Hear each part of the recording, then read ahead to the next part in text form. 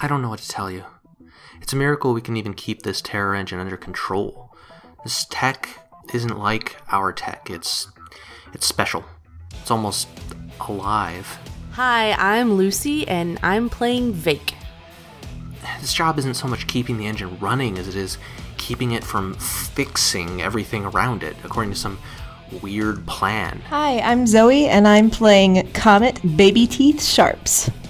I mean, sure, we can use it to keep the lights on, the water clean, drain it into the fuel tanks of machines that can use it. Hi, I'm Ben, and I'm playing Jones Johnson IV. But the only folks who can really tell it what to do are the ego drivers. Hi, I'm Jim Ryan, and I am playing Karloff Carradine. And all they can use its power for is death. You cannot say we didn't try. You cannot say we didn't try to fight it. Wasteland, the world drowned in sorrow. A desert behind your eyes. Wasteland, the cruelest tomorrow.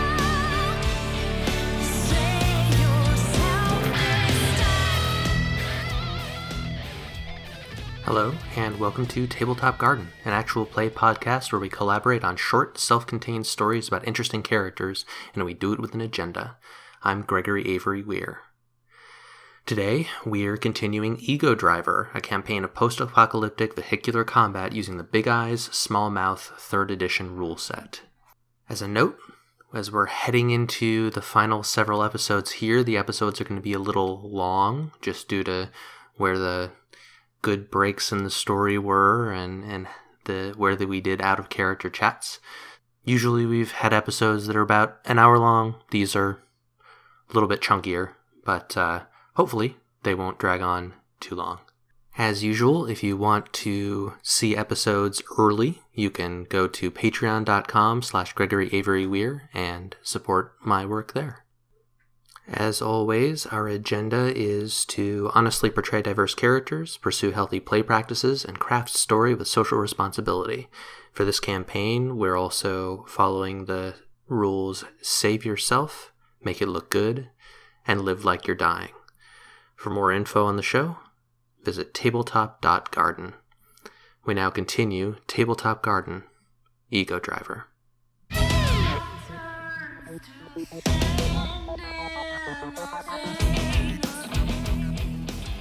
Perhaps an object demonstration would be appropriate? And they raise one hand up, and this golden glow forms in their hand above their head, and then seems to burst and drift downward in glittery, shimmery gold down onto the vehicles around you. And you see little blue glows gleaming in among the machinery that is all around. Yeah, Jones is definitely looking around, frantically trying to figure out what's about to happen. Yep. Now is the time for me to activate my targeting system. All right. Are you targeting this person or just being ready for attacks? I am... That's an excellent question. I think with the mine's targeting system, I am locking on, but I'm not attacking yet. I want to be ready to do so should this about to go south, which it looks like it might very well. So you've got him in your crosshairs, and around you, you see headlights snap on and engines rev, and dead vehicles all around you are coming back to life. They're APCs and Humvees, and a bunch of just heavy vehicles are revving and pulling themselves free from piles of debris. And these cars shouldn't be running as well as they seem to be. Like, you're seeing big holes in their engines, and some of their wheels are... Most of their wheels are just bare rims, but that blue glow in among them seems to be keeping them together enough to be able to run. So have you been, like, waiting for it? I'm doing this over the loudspeaker, of course. Have you been saving this for us? It doesn't look like these have been moved in a while. Were you just kind of waiting for somebody to show off to? What's the deal here? They say, I got a little tip that you might be showing up. An old family member that I haven't spoken to in quite some time, and I figured that I'd give you all a little bit of a thrill tonight. Oh boy. Ruh-roh. I have a feeling that I know what this one's name is. And you see cars around you start gunning and converging on your location. So let me real quick set up a battleground.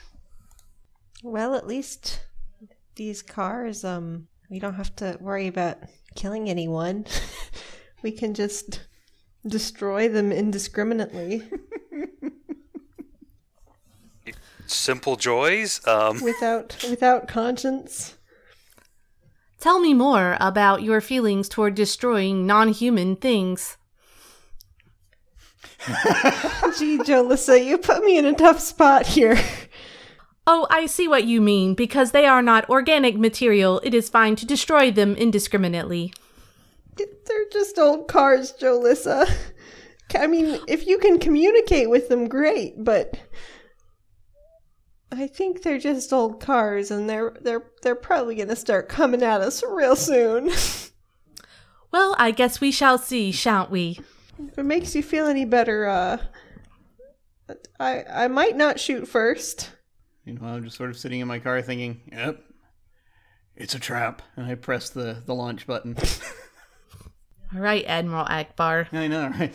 It's a trap! So Karloff hits the launch button, and that mine goes beep, beep, beep, beep, beep, beep, beep, beep, and sails out through the air towards this figure up on the top of the crane. And a moment before it hits, the figure explodes into a cloud of what look like some sort of animal, bats maybe. And the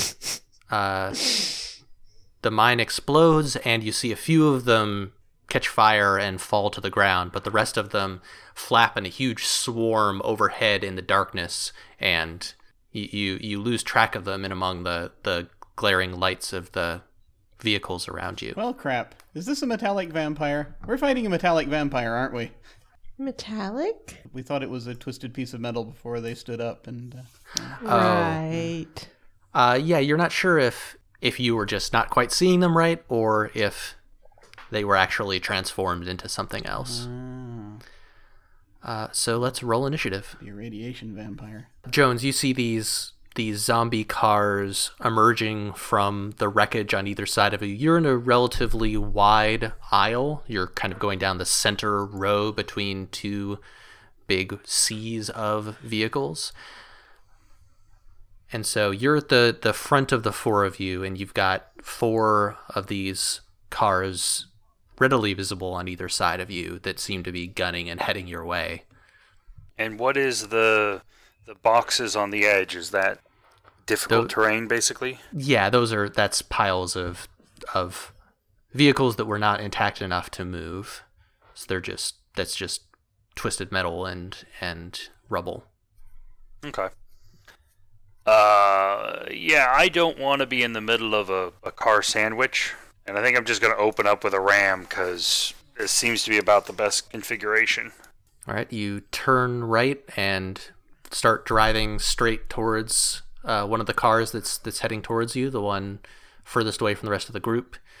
And you're caught in a game of chicken that you can tell neither one of you is inclined to end the easy way. Are you just going for a straight ram, or are you using your drill? Yeah, I'm going to go straight to the drill. These things are... I do not know if Batman is going to just start calling more of these things, so I think I'm going to open up with a drill shot. You rolled a 15 to hit. They rolled a 15 to defend. So this car is seems to be maneuvering from side to side in an attempt to avoid your drill and hit you behind it, but you are able to keep up with it and keep the tip of your drill pointing towards it. And your drill makes contact, and It does have 16 armor penetrating. okay, it starts tearing through the metal of this car, but something about the way that that blue glow that's part of them is near the front of the car, and it seems like these things are. It feels odd to describe, to personify these hunks of junk, but it really does feel like they're eager to crash into things. And so you have a feeling that it'll be harder to damage them by just running into them, but you're still able to do an enormous chunk of damage. You're ignoring much of their armor, but they've still got some that will protect them. So you end up doing 50... You said he had 16. 54 damage to this one.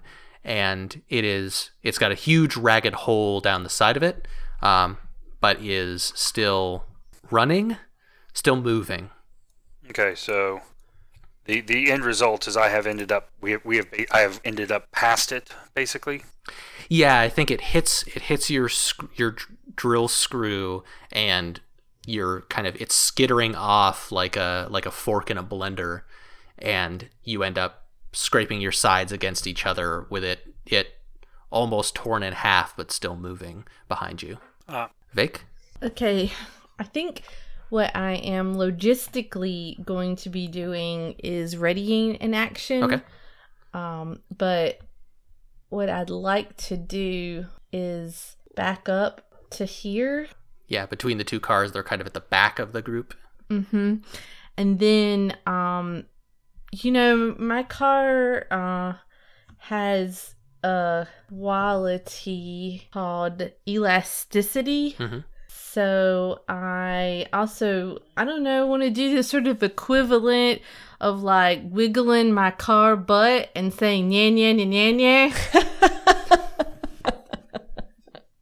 So I'm hoping that these two cars are going to come, both of them running at me. All right, you twist and ride your car, and what action are you preparing? To move out of the way when they both come running at me. Okay. All right. That's my great plan. Okay, cool. So you get ready to drive out of the way just as they're both slamming towards each other. And it is the one part of the zombie car's turn.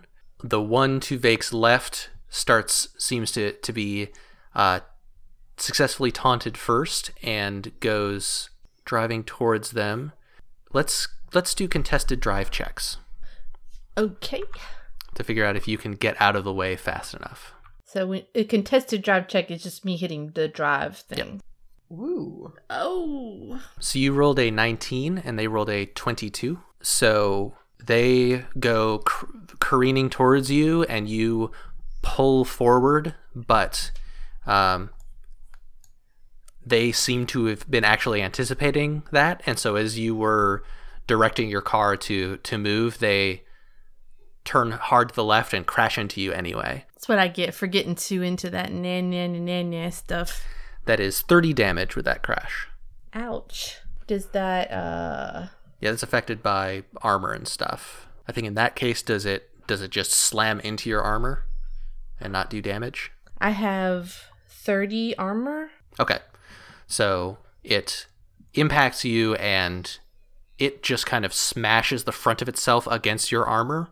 And the front of it crumples heavily, but appears to have not at all impacted how well it drives, despite the fact that its engine compartment is half the size it once was. Two of these cars make a crash for Karloff's left side. I guess give me one drive check since you're just doing the one.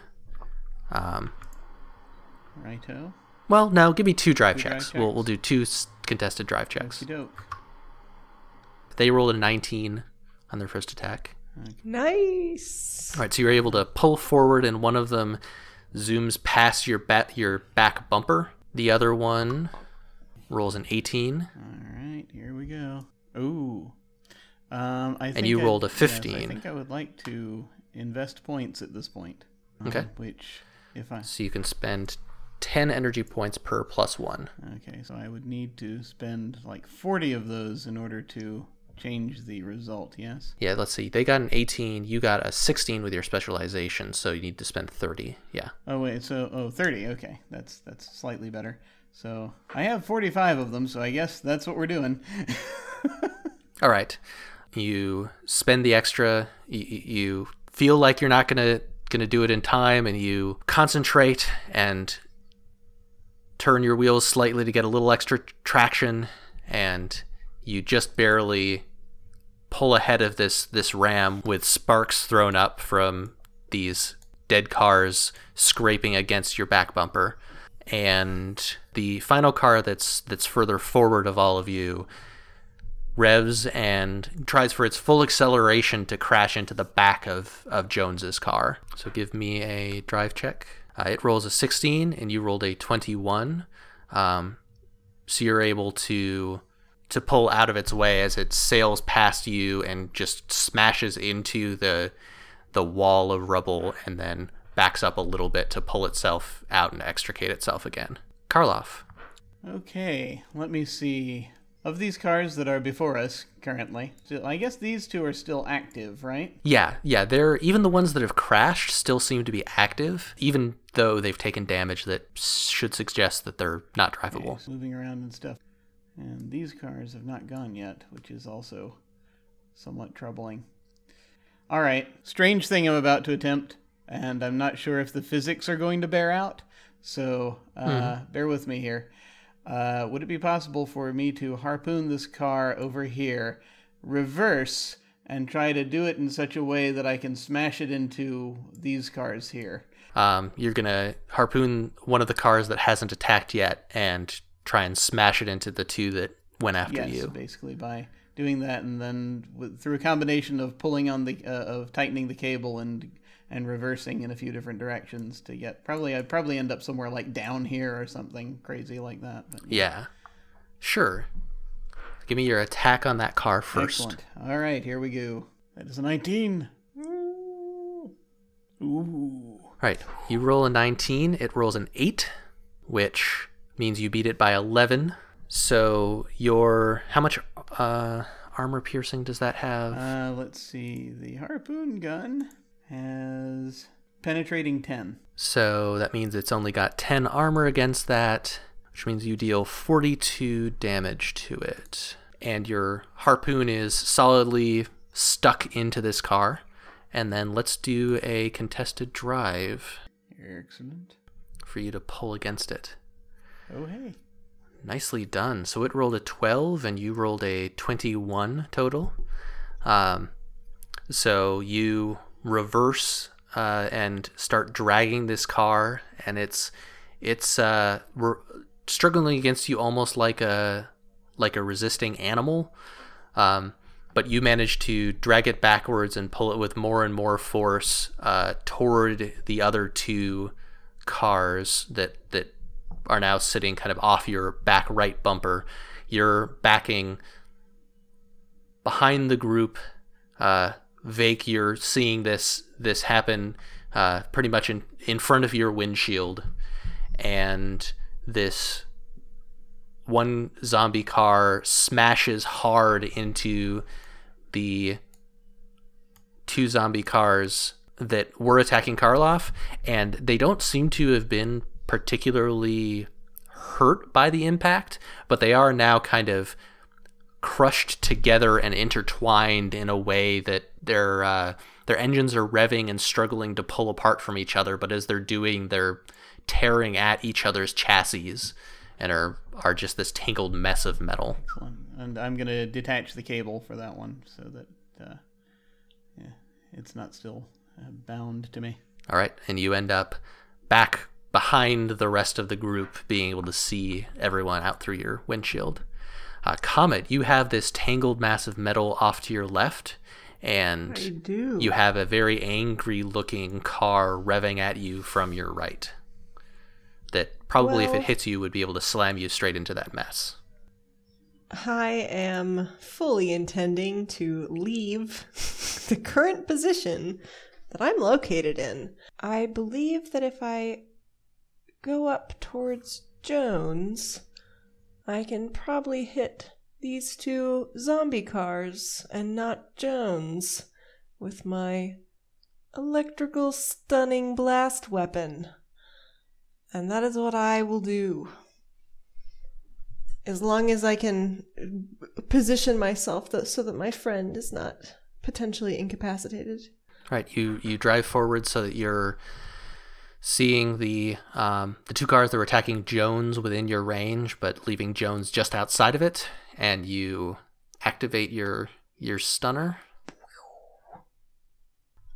Let's see if they're able to avoid it. Nope. So so you rolled a much. 16, they rolled a 7 and an 8. They don't really have much of a sense of self-preservation, and your stunner hits them solidly. Do they even have the ability to be stunned? Yeah, because your thing. Well, Yeah. I guess you're not sure. I mean, I think the damage can work. Yeah, but yeah, the damage will work. They each take 36, which pushes the car that Jones tore half off of. Your shock races over its components, and it must fry enough of them that even the terror energy can't keep this one active. The car that tried to slam into Jones earlier, you deal solid damage to, and then it is going to make a body check. Ooh. So it hits a 13, which is just enough to Just not get succeeds. its electrical systems incapacitated. But you can see that parts of it are smoking from the electricity, and so this probably will work to disable it eventually. Nice. And the rest of the cars, the one out of this group of 4, one of them just got fried by Comet's stunner, and one of them is still entangled up in that mess of churning metal that is the 3 of them crashed together. But the 2 remaining, one of them will race forward and try and sandwich Vake between itself and the other one that just went for Vake. Yes. I'm here for it. Give me a drive check, please. So you both rolled 19s, so that would mean that it, as the attacker, would hit. Unless I wanted to spend energy points. Yes. I'm going to spend 10 of my energy points and improve it by 1. All right. It looks like it's going to hit you, but you managed to figure out a skillful way to contort your tank. And I don't think the rest of you have seen this level of squirming from Vake's vehicle before. It is completely reshaping itself like it's just a metal balloon, twisting and making its tail so narrow that it just kind of gets squirted out from between these 2 junker cars, who smash into each other head on, and there's a growling of engines from them as their chassis twist together, and they're hopelessly intertwined in the front. They're struggling at each other, pulling and pushing, trying to rip themselves apart, but every attempt they make just causes more damage to them. My tank ripples. It undulates in an untank-like manner. The remaining car that has yet to act takes a right and accelerates. You can hear its engine rushing towards the back of Comet's vehicle. Contested drive check? Yes, please. Ooh, just barely. It rolled an 18. You rolled a 19.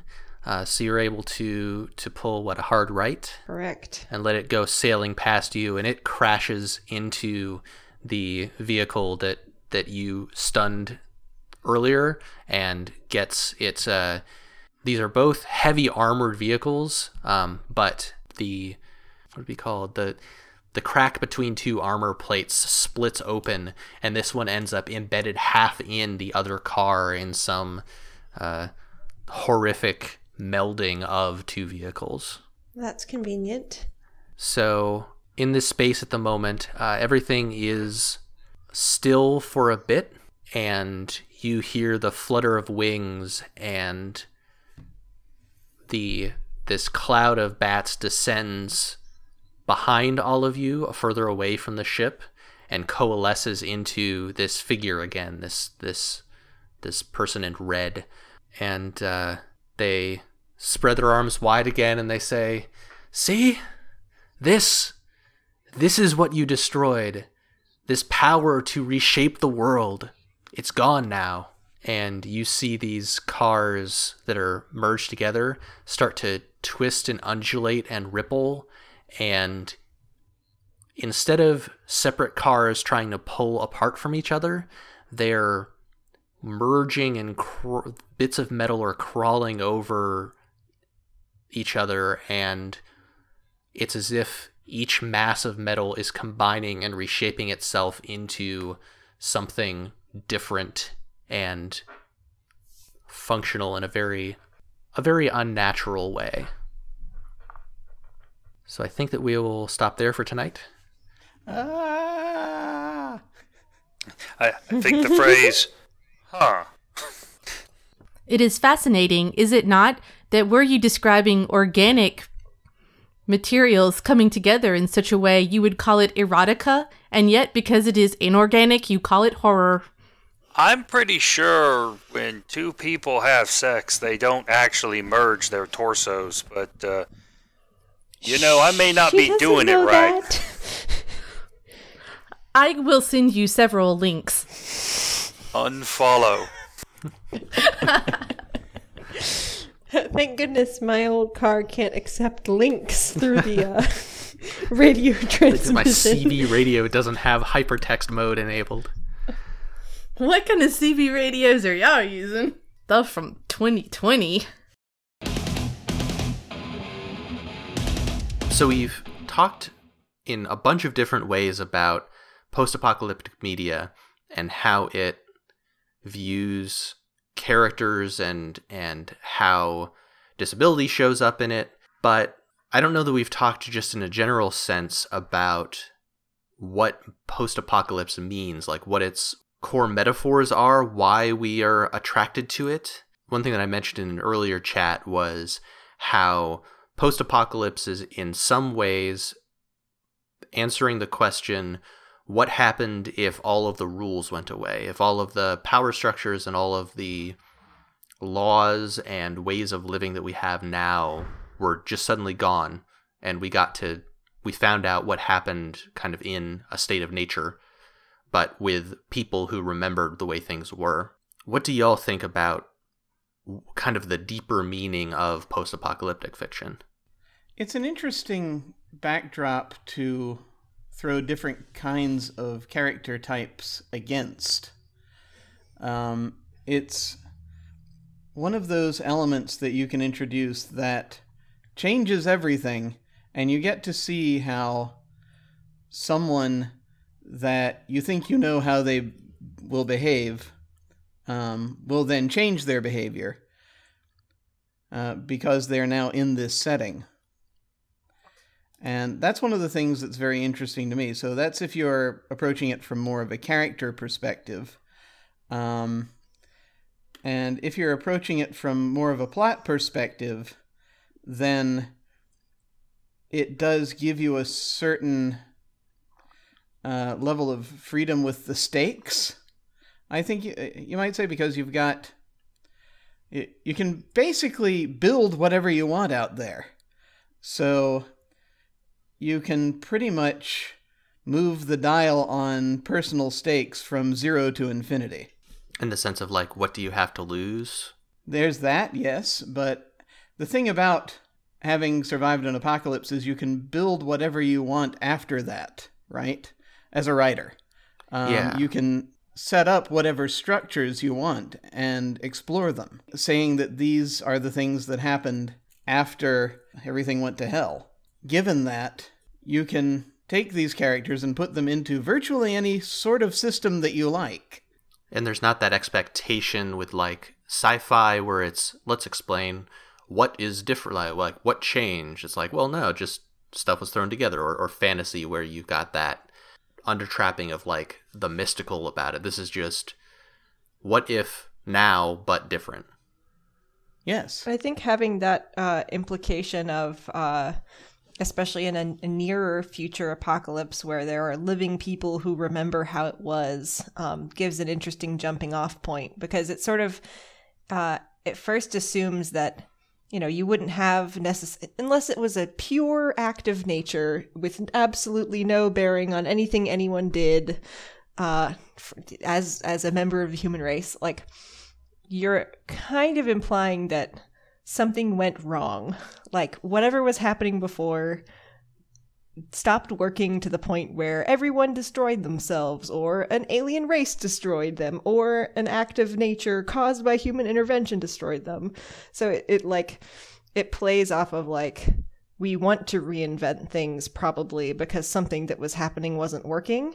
And you have the people who remember how it was and either, you know, acting to bring that back to preserve the old status quo, or to have a blank slate to build something new on. I think just capturing that, like, human fascination with the end of the world and seeing beyond it is one of the great gifts that fiction can give us. Something that had come into my mind about it is that post-apocalyptic fiction, I think, occupies a similar place as like Wild West and cowboy movies and stories do in some ways. Like, I think there are some similarities in that I think both of those kinds of stories are about the idea that I think a lot of us sort of unconsciously believe, which is that living in a culture, in a civilized world, forces you to be something particular. Like, you have to be a certain kind of person, wear a certain kind of mask in order to be civilized. And so those kind of stories are kind of about stripping people down to, I don't know, something essentially human. But I think in that it sort of betrays a maybe something that is particularly a U.S. Kind of perspective, which is that people are individuals and sort of independent and capable of doing things independently and individually.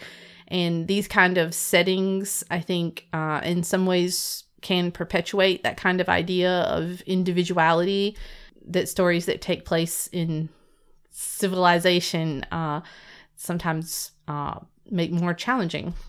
One of the thoughts I had about it is there's an interesting hidden statement in an apocalyptic scenario that is so assumed that we don't even think about it 99% of the time, which is that we survive.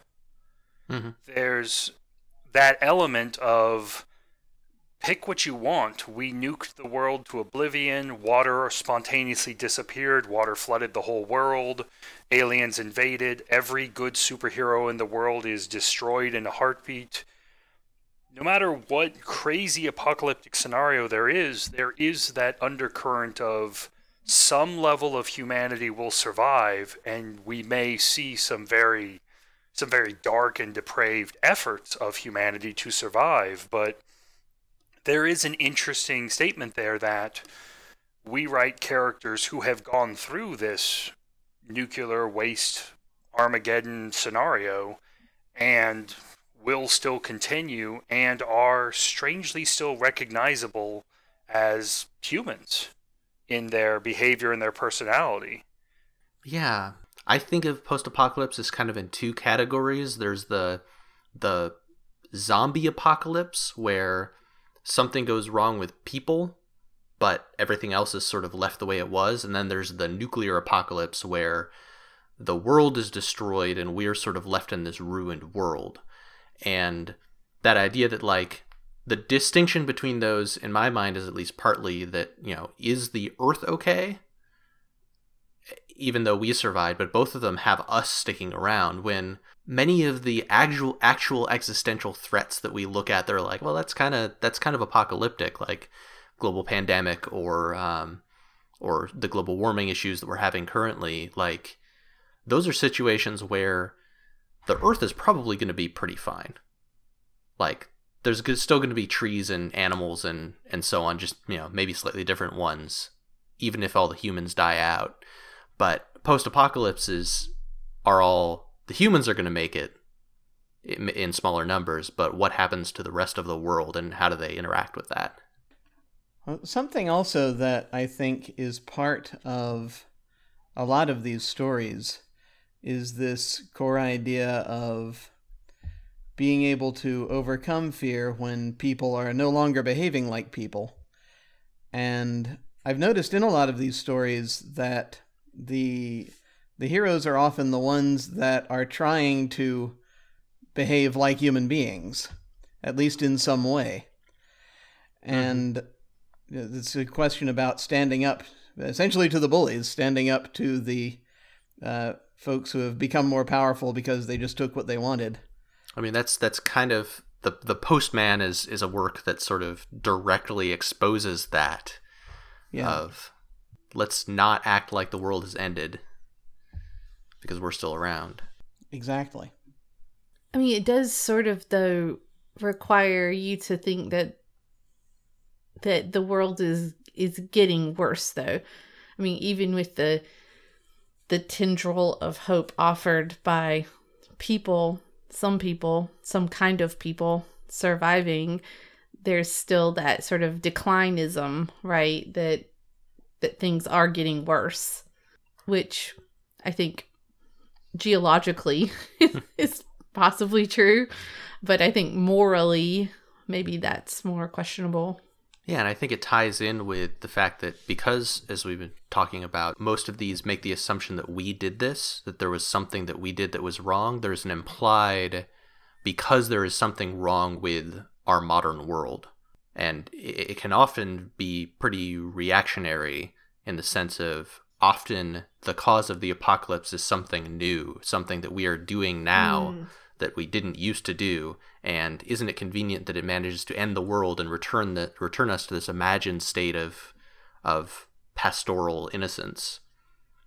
But yes. I think maybe the fact that then almost all these stories turn around and say, well, no, actually we turn violent and assault each other in a Lord of the Flies sort of situation is maybe refuting that initial premise. I don't know. This reminds me of the previous episodes of Tabletop Garden, in our last foray into a possible post-apocalypse scenario. And I think we had some similar discussions about like what kind of imagining the setting that we were in, and this sort of, oh gosh, what was the word? Something about having a very nature-centric, like the natural world has overtaken civilization. It was solar punk. Solar punk. That was it. And post-singularity also. And now I can't recall what I was going to tie that back to. The idea that humanity has done something wrong, and that the end of the world or the end of life as we know it is a return to something better, the way it was before, when we weren't doing all of these bad things, when we weren't meddling with forces we couldn't control. I think like Twitter. Yeah. Well, Twitter is certainly going to be the cause of the apocalypse, as far as I know. If I had to put my money Just on waiting for the Twitter one apocalypse. thing. We know it's going to happen. You know, it's kind of interesting because I was thinking about apocalyptic literature and the concept of the apocalypse, and my brain kind of went back and realized that the way we use it in modern literature is completely different from the way it existed in our classical historic. I mean, when we go back to the Jewish and the Christian and even the Greek and the Roman, you've got that it's much more about a religious concept that now it is the time of reckoning. And most of our post-apocalyptic scenarios, I'm trying to think of ones that are in the modern genre, they almost always ignore any religious statement outside of things like Left Behind. Left Behind and then they all went to the rapture, things like that. Almost all apocalyptic scenarios, and most of those are not very apocalyptic from the way I normally view apocalypse. Almost always the religious aspects are kind of cast aside when, if you kind of think about it, probably during the apocalypse would be when people would tend to get more religious. Yeah, you often see weird cults arise, but they're almost always like new cults of the atom bomb, and not like, see, we were right here. Yeah, you'd think some of those normal people would be like, and you foul sinners have brought this upon yourself. You'd think that would be a more common trope. Yeah. Maybe it is all circling back around to all of the religious people got taken away during that event, and everyone left is godless heathens left to inherit a spoiled earth. You know, next time I play a death-raced post-apocalyptic game scenario, I am totally going to play the preacher who got left behind, because that just seems like an awesome character Yes. Oh, yeah. Trigun is one of the main inspirations for this, and it does have a preacher character who is very clear is not really a preacher, at least in many ways that matter. And I've mentioned Preacher before, which I don't recommend due to many reasons, but it follows a similar, like, what is it to be a religious figure or to take on the mask of a religious figure after the world has already ended. Speaking of post-apocalyptic fiction, though, I used to know a person. She's my ex-in-law now, and her message on her answering machine was, "If we don't return your call, it's because we've been taken up in the rapture." Which I always felt like that was, I mean, you know, that was a thoughtful telephone message that painted a world. You know, there's this service that people offer to take care of people's pets after the rapture, if you pay them a fee ahead of time. I love it. It's a type of insurance that's being offered. That's an incredible business person came up with that idea. But also, as for the religious angle, I think also, if I remember right, the Book of Eli goes into that quite a bit. Mm-hmm. Oh, it does. That's right. It's kind of a core thing, yeah. I actually was trying to find out why the Book of Revelation is at the end of the Bible, the New Testament. I don't know why I went down that path. It started with the Book of, much like the Book of Eli. I mean, I really like the Book of Mormon myself. I don't know. The Book of the Dead is nice. I think we have figured out. Thank you very much. Speaking of, I'm sure we can come up with some more books if you like.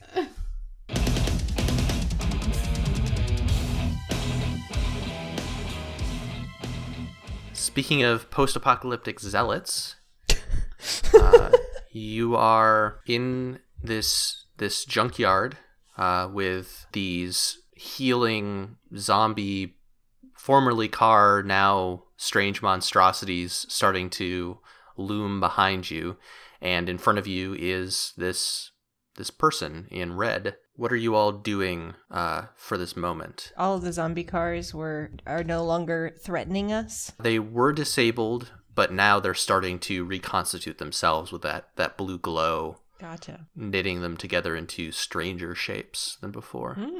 I'll poke my head out the window. This guy is this person is nearby us. Yeah, they're still doing that thing where they're talking and it's like they're on a loudspeaker, but they're probably 50 feet away. Well, I think I've got my line if we want to instead interrupt him.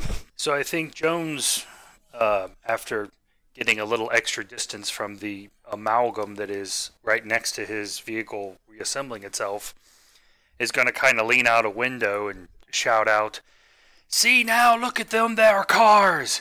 That ain't right! If that blue goo were as a healing and regenerative as you said it was, they'd be turning back into normal functional cars, not some kind of mutant what-the-hell stuff. I can't even imagine what that kind of stuff would do to a person over a long period of time." They say, "Who are you to say that this form that they're taking now is any more monstrous than what they were before? they were engines of death, and now, who knows? Yeah, see, Don't you find that exciting? no. It is not good when the car decides what it wants to look like. What I am is someone who knows what a Chevy 57 is supposed to look like, and that thing ain't one of those no more. And aiming sonic cannon. I see. So you know the place for all the tools that you use to serve your purposes, hmm? Well, I mean, if we build it, we should decide how it looks, unless if you're up there exerting some voodoo upon that blue goo to make it look like what you want it to look like. But if not, it makes it sound like this energy you want to call, whatever. You call it, since we use different words than you do. Whatever energy this is, sounds like it's deciding what you should make it. And I don't know about you, but I really don't want a computer deciding what I'm supposed to look like, or an alien energy force, I guess. These ain't computer driven, right? No offense to the computer listening on the line. No offense taken. However, should you wish to determine the long-term impact of said goo No, on human I'm good. I'm subjects, good. I was simply going to suggest you might observe 2 members of your party. Well, I don't know about the long term, but in the short term, I'm not sure they're looking right no more. I ain't a doctor, so I can't say for sure. Now feels like a good time to fire. All right. You fire that sonic cannon at the person, and again they burst into a bunch of black flying figures, bats, ravens, it's unclear, and the cloud flies in more unison toward the exit. Again, you catch a few of them in your blast, and so a few of the animals fall to the ground and are knocked out. But most of the flock or swarm is heading down the aisle toward the exit of the junkyard, back kind of where you came from. I feel like following it. I was about to say that too. I think following it's going to happen now. I think that sounds great.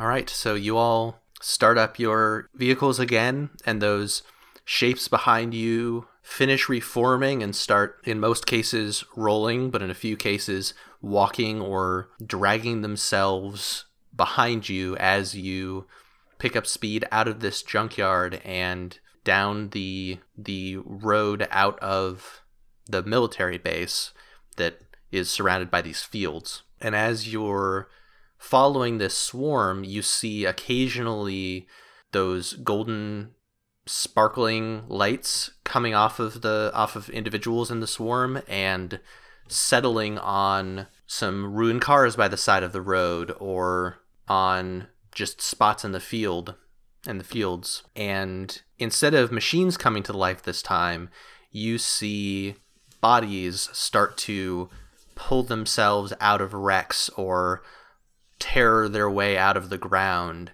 And these are decaying, almost entirely skeletonized or mummified corpses pulling up out of the ground, their eyes glowing with that blue light.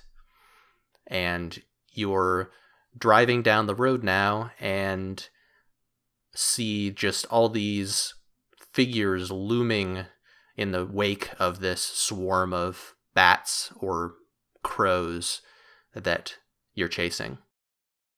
So let's roll initiative. Bat crows. I really need to know, because if it's crows, it's a murder. If it's bats, it's a swarm, and that is a key difference. Crow bats. What? This is an unlucky initiative round. 3 13s in a row? Holy shit! Hey, I match everyone.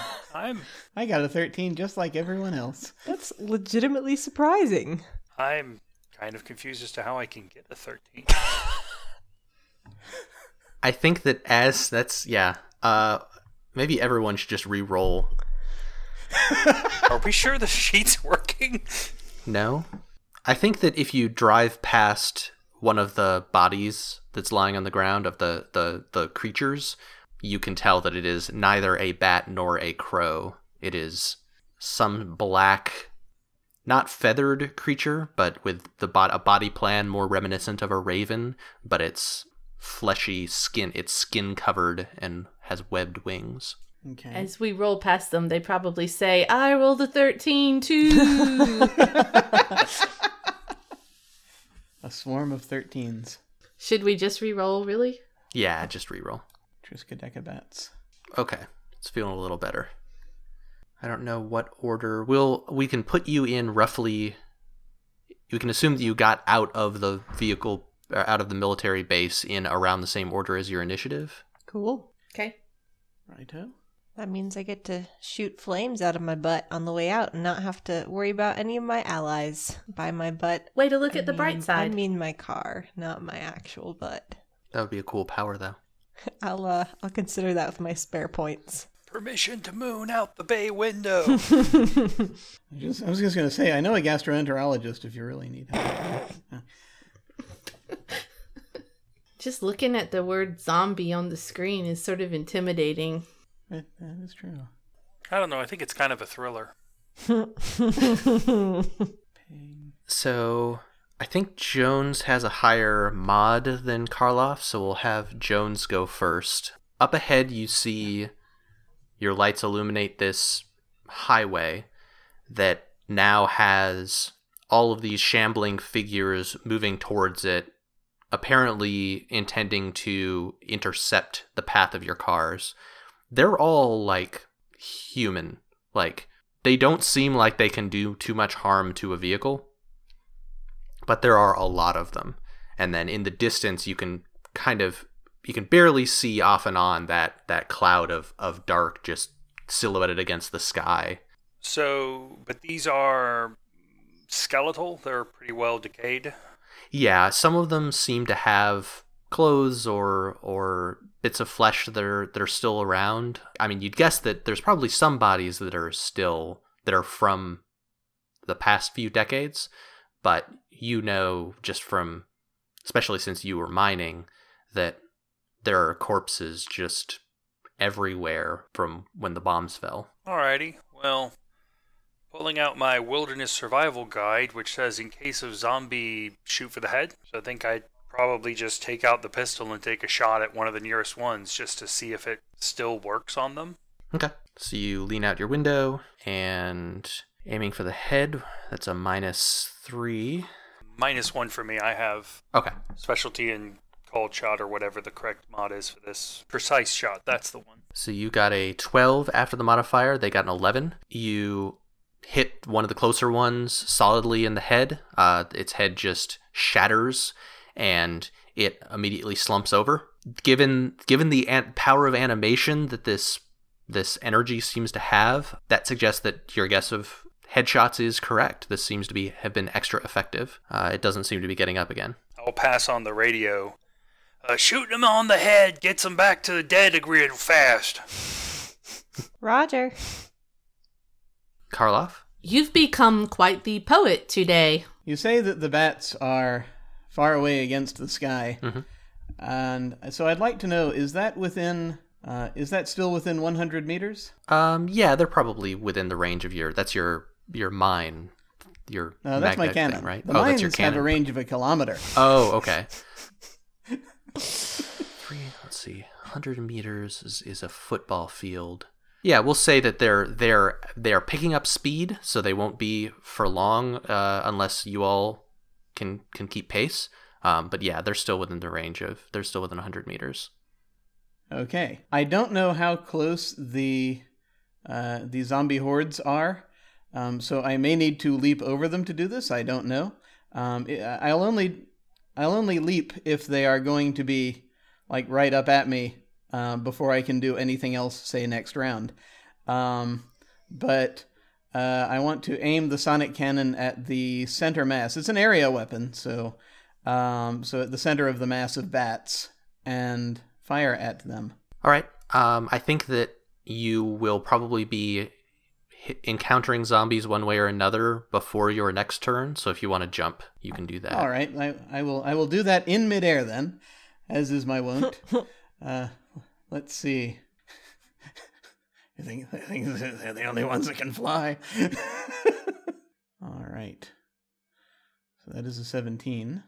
All right, so that is a very good jump.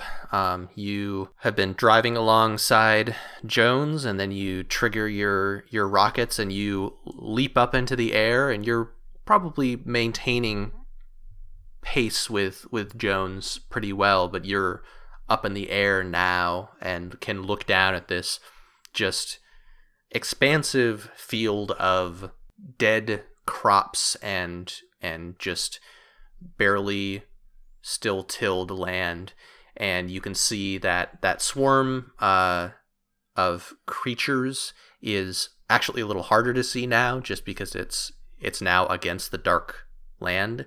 But you can see up ahead of it, in the distance, there seems to be some sort of set of buildings in the middle of some fields that it's heading for. Okay. All right. So let us fire the sonic cannon and see what happens. I imagine this sort of wave-looking beam comes out of it, as it typically does, and aims at that area with the things in the air. All right. Ah! So you get a 14, they get a 15. So you fire this blast, and it's really just spot on. Looks like it's perfectly going to encompass a huge chunk of the swarm. And then as that ripple is passing out from you, the swarm just splits and makes a hole in itself, and that wave passes through it, and like an animal or two gets hit, but most of it is perfectly fine. All right, I guess we're going to just keep whittling them down. It did seem like area was the way to go for this. It's just it was really dodgy. Okay. Next time. Do I land on any zombies as I come down? Sure. Yeah, you crash onto one of these bodies, and it immediately is crushed and goes down. But it feels more impactful than you kind of expect. Like, you've probably just over the course of this life that you lead hit people or hit bodies with your car before. This seems sturdier than you're used to. Yeah, definitely. It was part of my training. Vake, you are driving along behind Jones and Karloff, and they've now reached the kind of front of wave of zombies, and you're very soon going to be in among all these shambling people that are heading for the road. What do you do? So are Jones's and Karloff's vehicles sort of in line to reaching Thriller from where I am? Or do I need to drive around them to get there? There's enough space on this. This is like a rural highway. There's enough space that you could pass them. That swarm of creatures is in the air. So How far up in the air? probably 15 feet off the ground. It's staying pretty low. Height of, like, top of trees height. Well, we will have our spikes come out of the tank in preparation for the approaching zombies. Okay. So we're ready for that. Those spikes extend and are sticking out from... Do they come from between armor plates? Yes, they're really asymmetrically organized, so it doesn't look logical, like what parts they come out of. So yeah, just sort of Right. asymmetrical, dotted around the tank in different places. What Vake does is come out of one of the apertures on the tank, and they will use pole to vault up into the midst of the swarm of Thriller and attempt to swing pole around in a circle and get as many as possible before I have to land again, preferably on my own vehicle. Okay. I think that's So that's my plan. I think that's a very tricky jump. Agreed. So let's, and I don't think you can do that jump and like land back on your vehicle. So I think you would end up in the road ahead if you did Okay. that. I'll accept this risk. So give me an acrobatics at -3, and I'll do a roll for Thriller to just get out of the way. Oh wow, you rolled really high. Ooh. I mean, you're really good at this, and you also rolled real high. It's got a green box around it, so I think it's good. Indeed. I think green usually indicates a crit of some kind, or usually the highest number you can possibly get on the die. Yeah, I used my deductive reasoning skills to sort that out. Yeah, I only just guessed. I wasn't completely sure. So you got a 23, which I'll say means that you were able to pull off this jump with a combination of your car doing a hard acceleration and you launching yourself forward with the extra boost that the pole gives you. You go rocketing through the air. It probably looks for a moment to the rest of the folks as if your car shot something out because of how fast you're going. But as you reach the top of your arc and are even with the swarm, the rest of you are able to see that it is indeed Vake who's been launched like out of a cannon and give me an attack. I am going to use my leap attack. It seems appropriate. Yeah, that makes sense. And I do have area effect. Okay. Oof, not very good. This is the second time that they've been attacked, so that's a 19. Your attack is a 9. So you swing at them, and your pole goes in an elaborate arc, and just the swarm just parts around your pole, and you are unable to hit a single one of them. And then you come crashing down to the ground, thrown off balance by your acrobatic spin you had to do, and you probably bounce a few times and throw up a little dust on the ground as you come to a stop in the midst of a whole bunch of these zombies. I would just like to have a really awesome landing, even though I'm thrown off balance and have to use one of my hands. It still looks real cool because of that good roll I had on acrobatics, right? Yeah, so your defense is down, but you also jumped real good. So I just want to look cool. That's what's important here. Can we just focus on the important parts? yeah, I think that might mean that you like Superhero landing. do some like really impressive like somersaults and handsprings to shed the excess speed, but you're left in a little bit more of an uneven pose at the end of it. It looks really cool, but is probably not the best for just getting swarmed by corpses Thank you. who are immediately going to take advantage of this. There are probably, I think I'll say that 4 of them can get to you and attack you at once. So we'll do these attacks one at a time. So it's a... How noisy are they? They're not making any noise. They are... To anyone else, they would probably be unsettlingly quiet, but they're just moving towards you and grabbing at you, and you can see that because they don't have skin on their hands, you're just left with like jagged tips of bone that are reaching for you. There's the first attack, and roll your defense, and you're at a -3 to start with. I'm just looking for it. So they rolled a 9, you rolled an 11, which drops to an 8. So the first slash does connect. Your armor situation is... I think I have 10 armor on my personal self. Okay, and then 20 force field. Correct.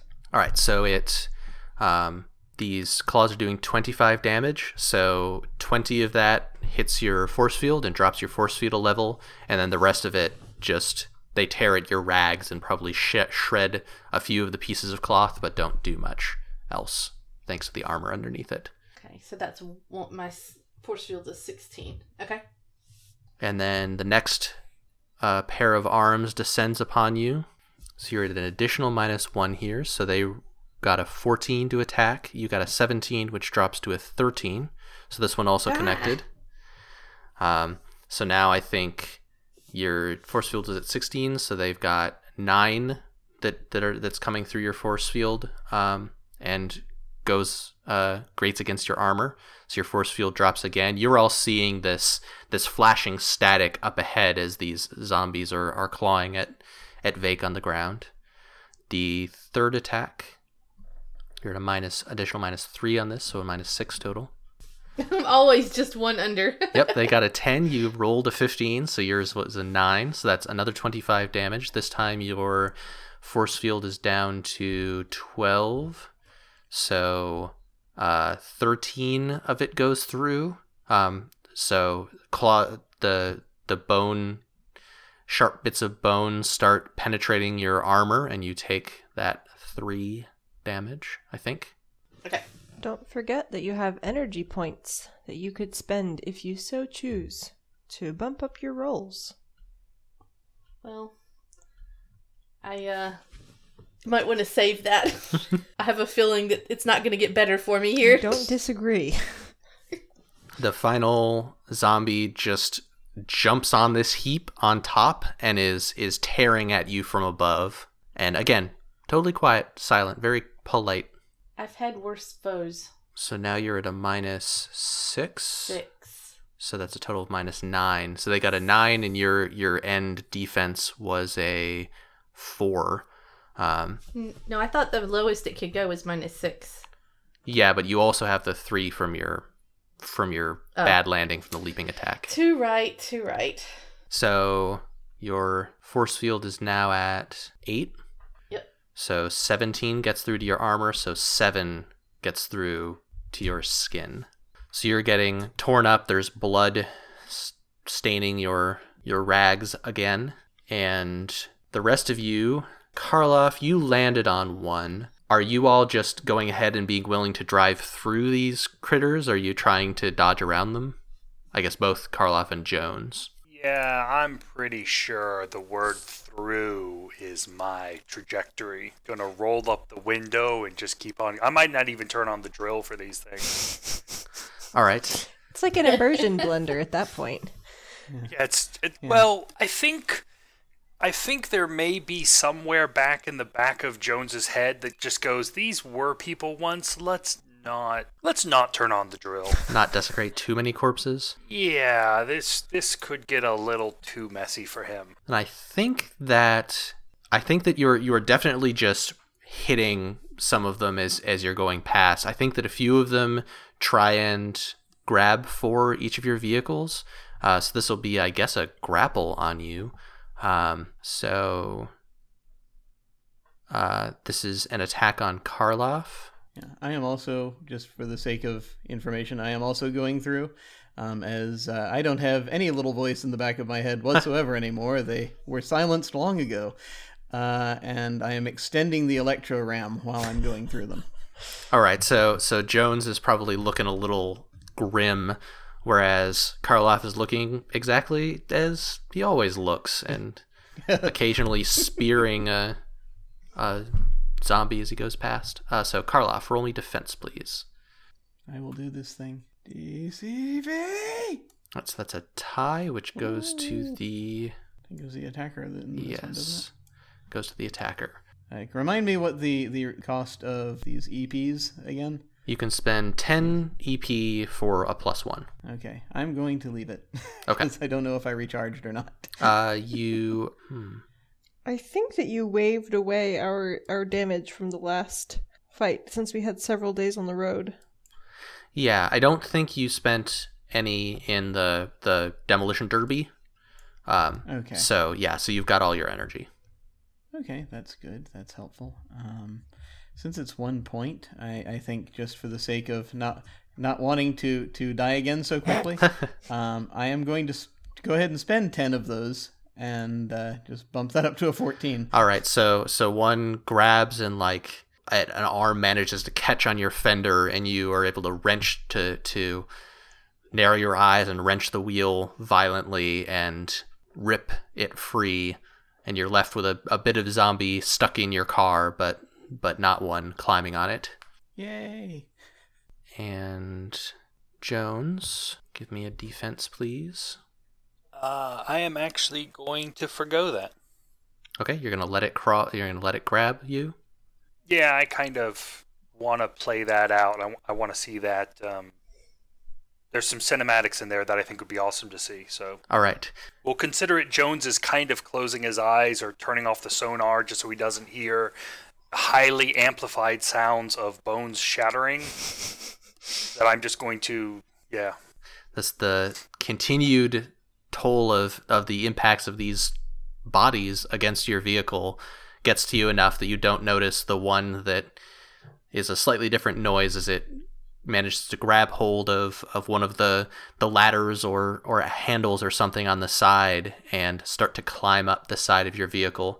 And it's the side that is not visible by the cars of your allies, so they can't spot it either. Comet, I think. So your path forward is basically being cleared by Karloff and Jones. So you're not having to decide whether you're dodging or smashing into these bodies. But I think that one of them from the side leaps out of the field and tries to grab your car as you go past.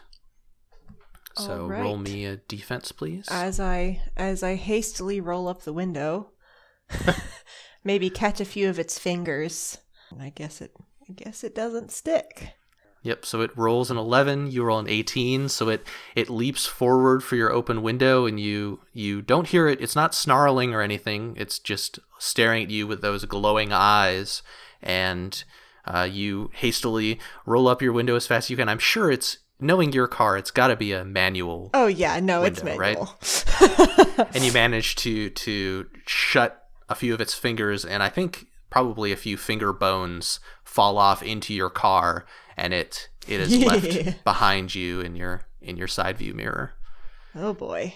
Well, I will continue driving behind my allies. I still don't I don't see any zombie crawling on anyone's car. Even Correct. if I'm coming up. All right. Well, it's time to make some zombie kebabs. Is there anywhere, I don't know if this is possible, but this is probably what I would be thinking about at the time. Are there any zombies that are sort of close enough together that I might be able to get through two of them with my lance harpoon weapon? Sure, yeah. You can probably do that. I would like to aim for a zombie cluster and try to snag a couple of them. Okay, let's say -1 on the first, -3 on the second. I think that makes sense. Works. Zombie clusters are my favorite cereal. Zombie clusters. Well, I'm making zombie kebabs I guess you'll make one attack roll. with a 15. And then I'll make 2 defense rolls, first and the second. So you rolled a 15. They both rolled 12s. Even with the penalties, that hits them both. So you fire out with your lance at 2 that are probably, 2 that are threatening Vake's car. Sure, that makes sense since they're the most threatened at the moment. And the lance goes straight through the 2 of them, and you've got probably the first one's on the line that your lance is attached to, and the second one has the lance through them and then hooked solidly into them. Excellent. And yeah, I'll just try to drive up. Has the swarm dissipated yet, or is it still around? The swarm of creatures is still up ahead.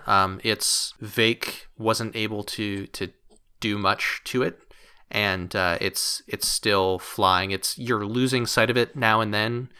You know where it is, but it's now pulled ahead of y'all a little bit because you're getting slowed down just by the impact of the bodies that you're having to either dodge around or plow through. Well, I'll just keep heading in that direction. Jones, you are hearing all sorts of things thunking on the outside of your vehicle, and presumably don't think much of it beyond how unfortunate this all is. That the swarm is now further ahead. You can see Vake up ahead of you, and you're very quickly closing on them. You're not in any risk of hitting them, but you can see that they've got a bunch of critters piled on top of them. Yeah, I was wondering, I don't think there's any way to, not hit someone with a sweep or an AoE or something like that, so I really don't want to shoot at Vake. I think most of yours are are like explosives and stuff, right? Yeah, I'm pretty sure tossing in explosives would be a bad idea. Even firing off the lasers, I think sweep would mean I'd hit everybody in the area, and I don't want to do that. So I think probably the best idea would be taking potshot at the fleeing swarm of not bats. So I think I'm gonna fire up the laser and see if just through sheer volume of fire I might be able to punch enough of these critters for it to actually notice. All right, are you doing the sweep thing where you're using the auto fire as a more general cone? I'm not sure if that's the correct thing to do against a swarm mechanically. Yeah, I think that, unfortunately, I think the mechanics are not quite clear, but the spreading that you get from spraying an area will be more effective. Okay, we'll go with that then. Okay, so this is, let's see, the attack penalty is -3. Is that affected by, I don't think that's affected by your precise shot. Yeah, so just give me an attack at -3. There we go. So That's a good 18 roll. with the -3. Okay, so you're an 18 in the end. It's a 14. Is this laser, is it like firing a number of distinct blasts like pew pew pew pew pew, or is it just is it auto fire in the sense that it's this continuous burning beam? No, what I figure it is it's got a prism on the front of it, and so it's the laser is cycling between the different prisms. So there are a large number of lasers that are just slightly physically displaced from each other, firing one after the other. Okay, so like a Yeah. Gatling gun laser.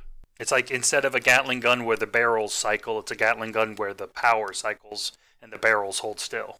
Okay, so these laser beams fire out in this spread, and they're individually catching some of these critters, and each time they hit one, it catches fire and falls to the ground, and you're definitely making more progress through this swarm than you would be if you were attacking individually. It's still just a whole lot of physical animals that you're Yeah. dealing with. I'd rather throw explosives, but he is way out of range for that. Karloff. Speaking of explosives, How far away is he exactly? Do we know? They are,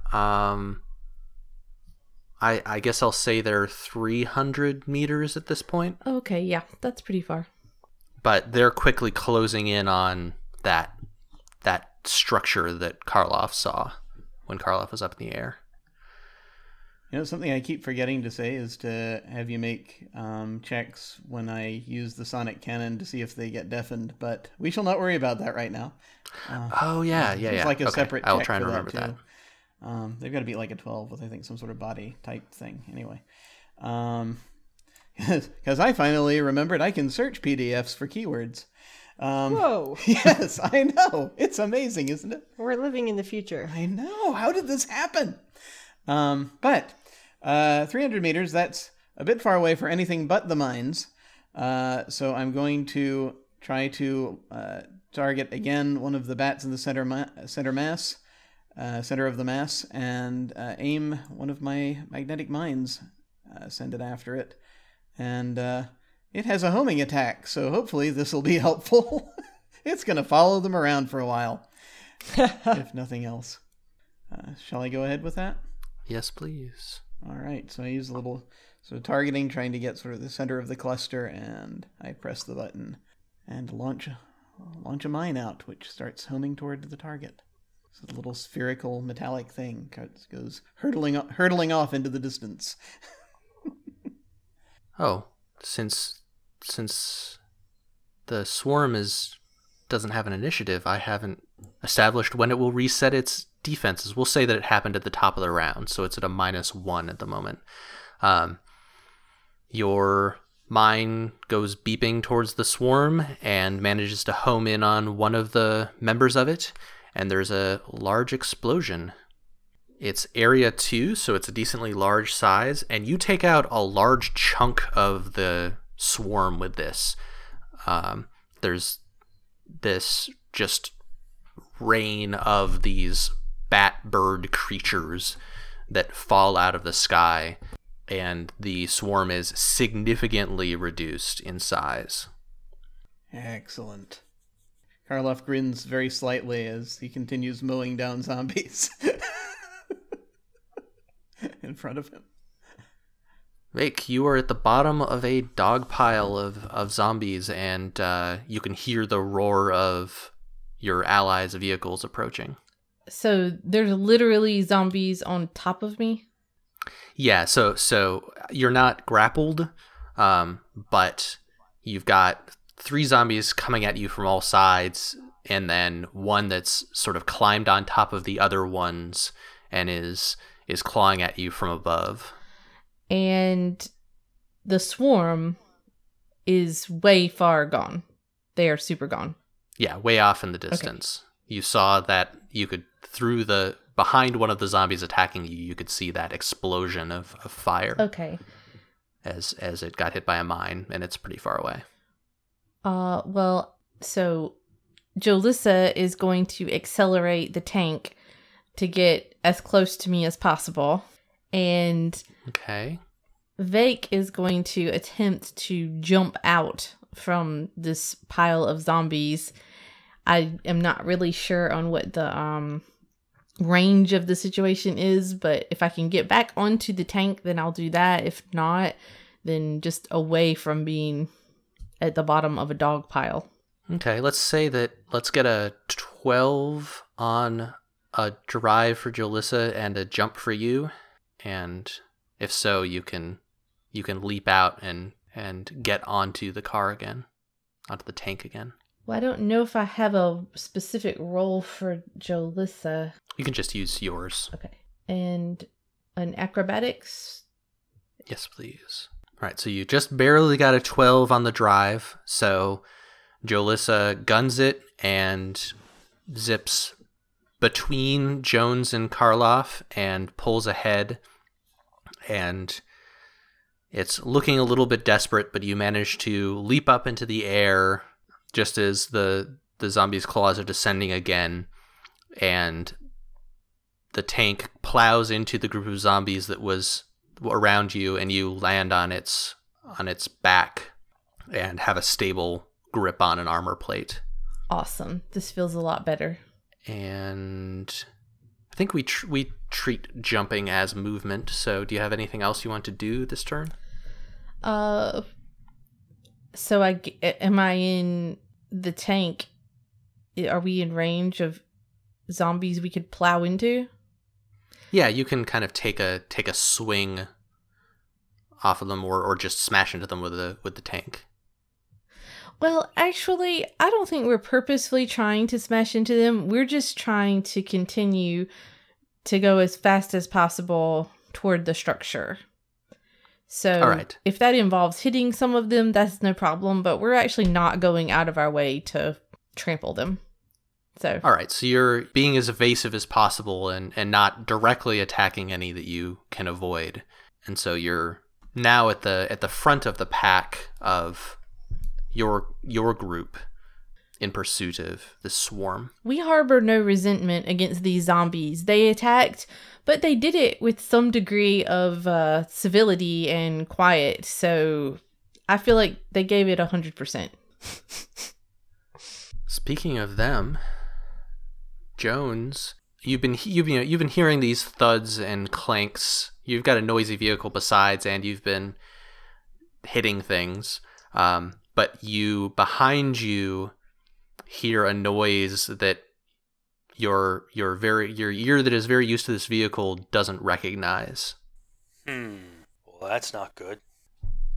And out of the shadows, a figure lunges at the back of your driver's seat as this creature has found its way into the interior of your vehicle. So are we just doing this as the standard DCV? Yeah. I don't think you've got anything that's really specific to your vehicle. Yeah, I do. There's a subtract 3 off that because my vehicle, I have DCV extra when using the vehicle. Okay. All right. Then it rolled a 9 and you rolled an 11. So it swings with those claws at you, and you're able to lean out of the way and scramble out of the path of its claws, but you've now got basically this corpse clawing at you from the back seat of your piloting chamber. And Comet, I think that you're now in the bulk of the horde. A zombie is standing in the beams of your headlights and is looks like it's going to try and jump onto your hood as you come up. So give me boy. a defense. I'll do so. It got an 18. You got an 8, and you got a 16.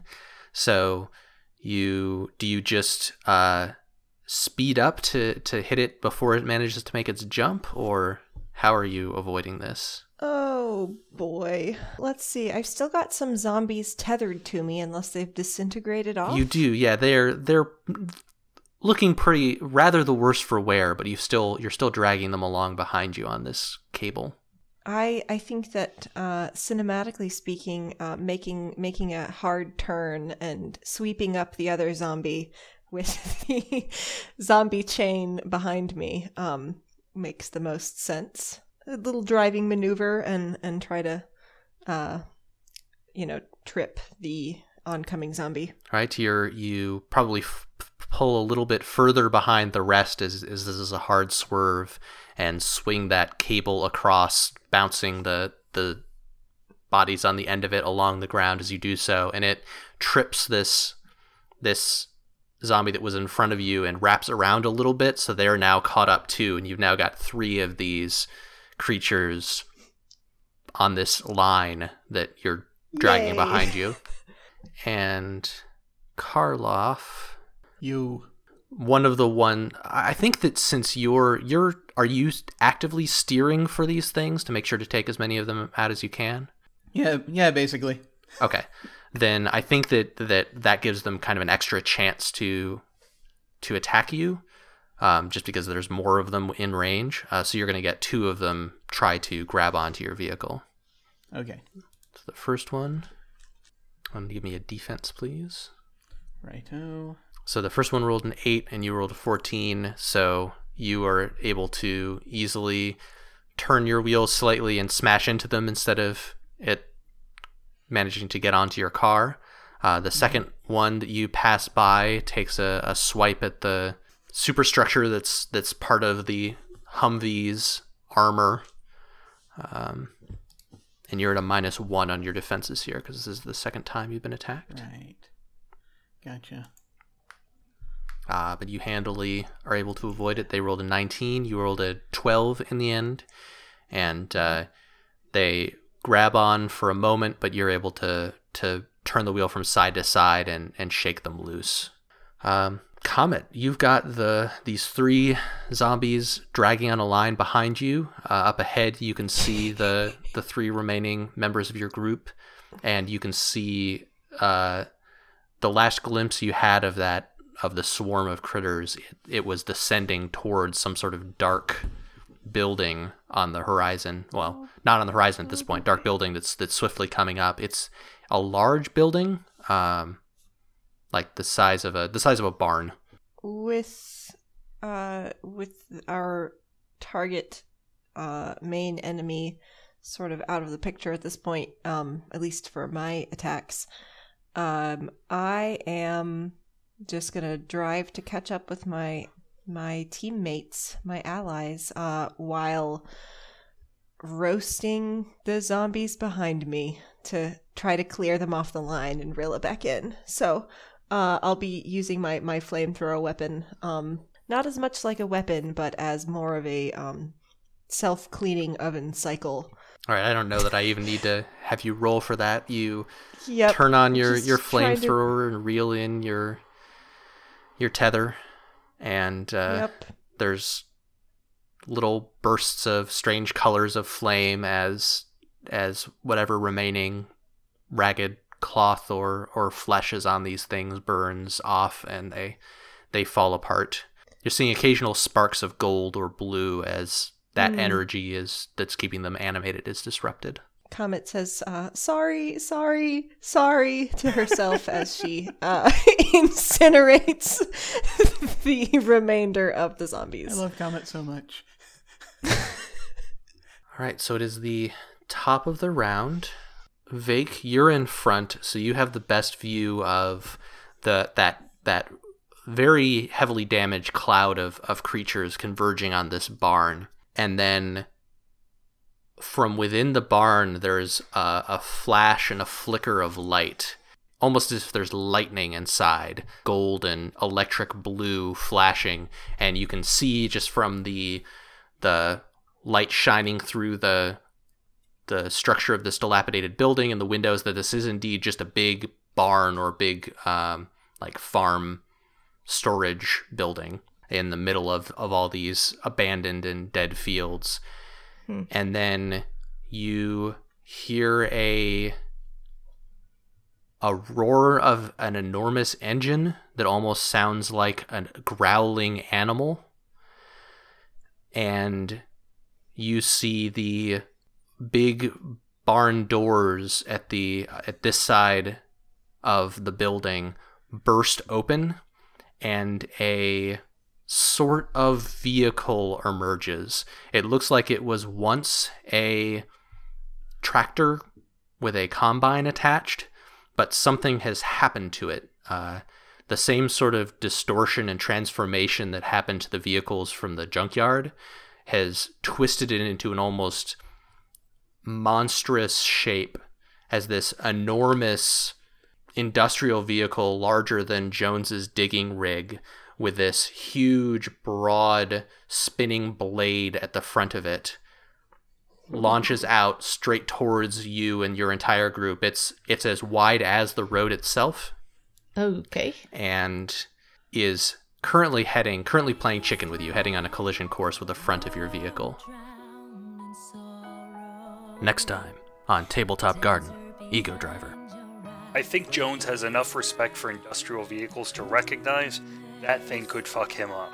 But I feel like the cooler thing would be to barnstorm in a thing that is not a plane. You gonna give us any spoilers about what's in the ship? Or is it a surprise? Vake's going to sit on top of the tank and take off their goggles. And you hear a soft whooshing noise from all around you, like the sound of blood flowing. Big Eyes, Small Mouth 3rd edition was created by Guardians of Order. The theme music for this campaign is Wasteland by Phantom Elite, available under a Creative Commons Attribution, Non-Commercial, No Derivatives license. For more Tabletop Garden and to subscribe to us, visit tabletop.garden. And to support the work I do, visit patreon.com/Gregory Avery Weir.